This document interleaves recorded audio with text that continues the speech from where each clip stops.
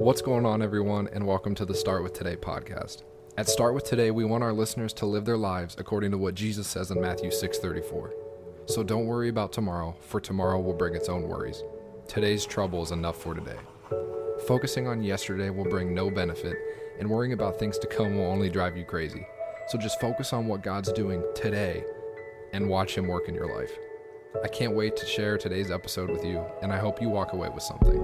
I'm so glad you tuned in, so let's jump into today's episode.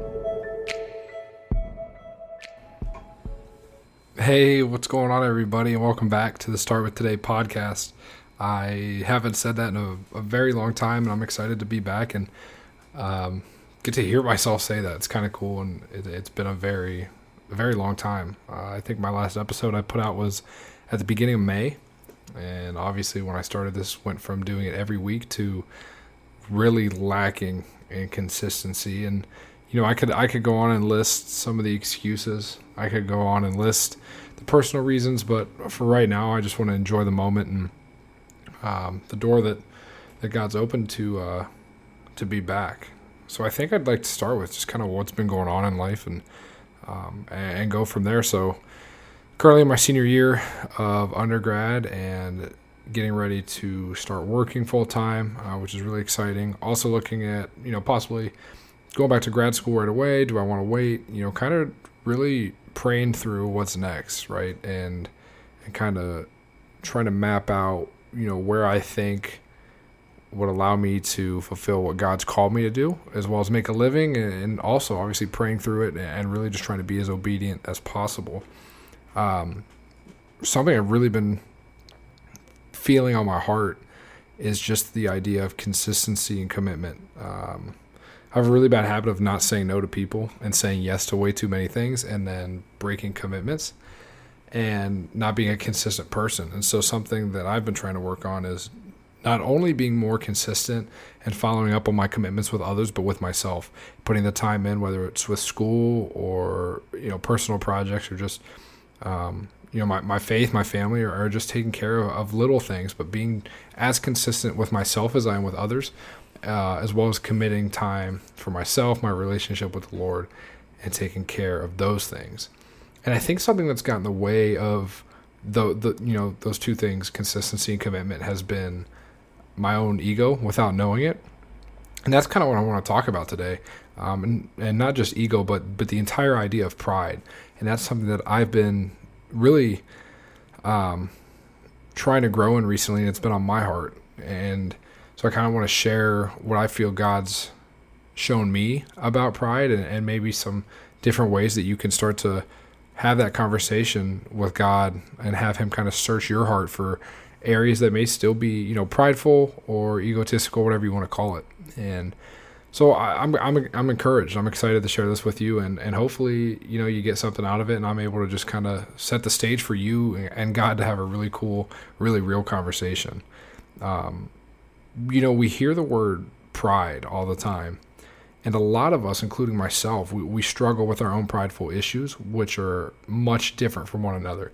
So, pride is far beyond just being cocky. Pride can be jealousy. Pride can be thinking you're entitled to something. Pride can be thinking you are better than somebody. Pride can be thinking your way is better than God's way. And each of us kind of struggle in a different way. And so what I really want to dive into today is what God says about pride, and then personally what He's taught me about it. And then maybe, you can take some of those things and really apply it to your own life.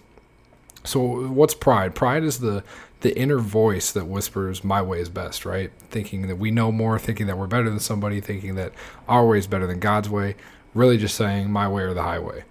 And like I said, I want to share what God says about pride and how we can kind of address that in our own lives.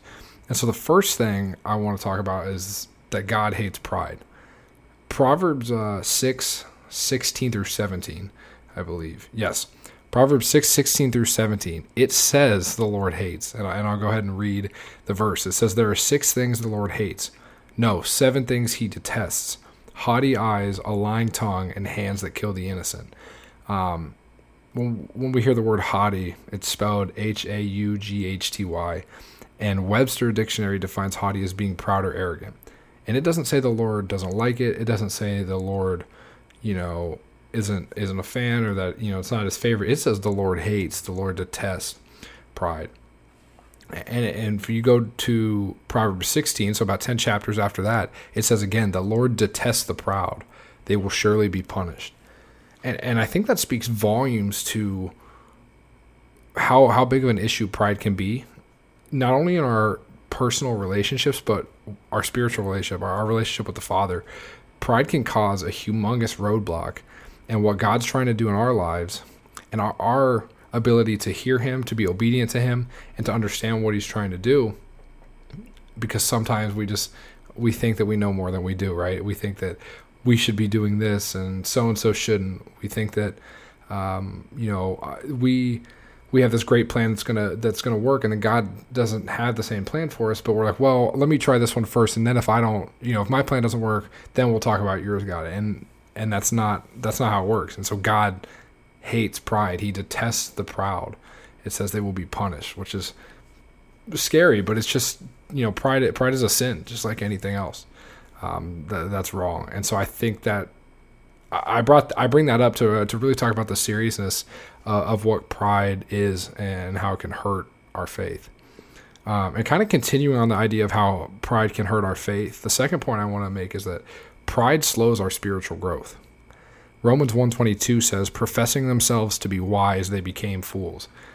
Sometimes, and I think it's kind of funny that when we think that we know more than we do, right? We think that we're the smartest kid in our school. We think that we're the best person at our job. We think that we're the best boyfriend, the best husband, the best friend. We end up looking silly, right? We end up feeling dumb. We end up usually slipping up, and it's because we think we're more wise than we are, right? We're never going to have all the wisdom that we should. We're never going to, reach God and his wisdom, but yet we still think we're so smart and that we have all the answers. And it's funny to me because I remember being that kid. I remember being this arrogant kid in middle school and high school, thinking I knew it all, thinking that, the world revolved around me, thinking that my plan was going to work, thinking that, I was the coolest thing in the world. And it's just funny how God will kind of at some point hit you with a reality check of you're not who you think you are. You're not where you think you are. And you're not going to get there if you don't lean on me and kind of put your pride to the side, right? And so I think that's really, it boils down to the fact that pride slows our spiritual growth because we get so caught up in our own, unauthentic wisdom that we end up just being silly and being foolish and missing out on what God wants to do. And it's almost like then, we have to start back at the foundation of our faith. And we have to revisit that area of understanding that we aren't as smart as we think we are. And that really slows our growth. And the third thing, and I think this is really important, I've seen this in my own life, I've seen this in other people's lives, we see in the Bible, is that pride ruins relationships. And I think the best way to put it is that when egos conflict, there's always going to be a fallout, right? And this could be in a friendship, this could be in a relationship, a professional relationship, a mentorship. When egos conflict, there's always going to be a fallout because as human beings, we don't want to be told we're wrong, especially by somebody we think that shouldn't be telling us we're wrong. Even if they're telling us the truth, we don't want to hear it because we think that we're better than them to some extent. There's always going to be a fallout. And so I posed this question because this is something that I think we've all experienced at one point or another. And if I asked you to, and I'll go ahead and encourage you to do this now, like think of a few, I'm sure you could think of a few people that some of your best, closest friends that you've had an argument with. And if you boil it down to what started it, it's usually an egotistical, prideful issue. And so I ask you this, is it worth ruining a relationship with a close friend or family member because you're too prideful? Is it worth losing somebody in your life that God's put there for a reason and having a big fallout with them just because you can't admit that you're wrong or you don't want to hear out their opinion even if they're wrong? Because you think you're so wise that you think, that your way's right, that you think you're so much better that, your plan's the best plan and that you have it all together. Is it worth ruining a relationship for that? And the easy answer to that's no, but when I ask myself that, and as I've kind of been growing through this issue over the past, year, but even more specifically the past few months, it's not as, the answer is no, obviously, but when you look and do an internal search of your heart, it's kind of convicting. You realize that there's still parts of you that are like, well, but it's worth it if this. Well, I would argue if it was this. And the answer should be no, period, right? Like, God tells us not to conflict with our brothers and sisters in Christ, that there should be peace in community, peace in relationships. And pride gets in the way of that. I think what's really important to kind of understand here is that we must die to ourselves. The Bible tells us to pick up our cross and walk daily. And that means we must die to ourselves and follow Jesus. We must be willing to put everything that we have planned, everything that we think we know, all of our achievements, all of our goals, and give them to Jesus, and then leave it and trust him and not go back because we think, well, let me see if I can work this out first, and then I'll give this one to you. No. We have to die to ourselves. We have to be willing to put ourselves below others and below our good God, right? So not just God, but other people. Sometimes you may be right. You may be 100% right, but sometimes that argument's not worth it. Sometimes God just wants us to be quiet. Sometimes God wants us to just submit. They say silence is golden, and a lot of times that can be true. And so I think what's, a big issue and kind of the catalyst for all this is that the minute we begin to think we know more than other people, or that our way is better than God, we begin to go down a very steep path. And it's because we're not willing to put ourselves below others, below God. Once you start kind of thinking that you're on to something, you keep going on to the next thing. You keep trusting yourself. You keep following your plan. And next thing you know, you're rolling downhill at 100 miles an hour.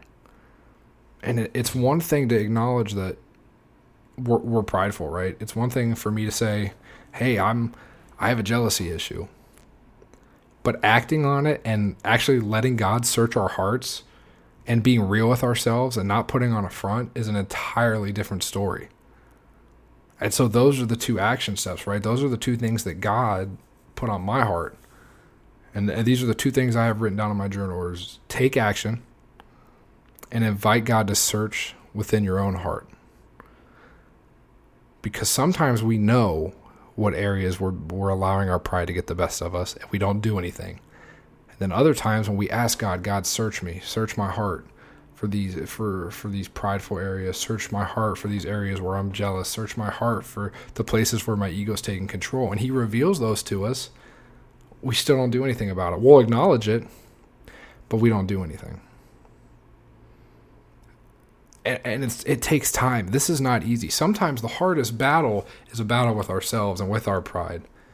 And what's so incredible, and I want to make sure you get this, is that just like anything else, God shows mercy and grace in our struggles with pride.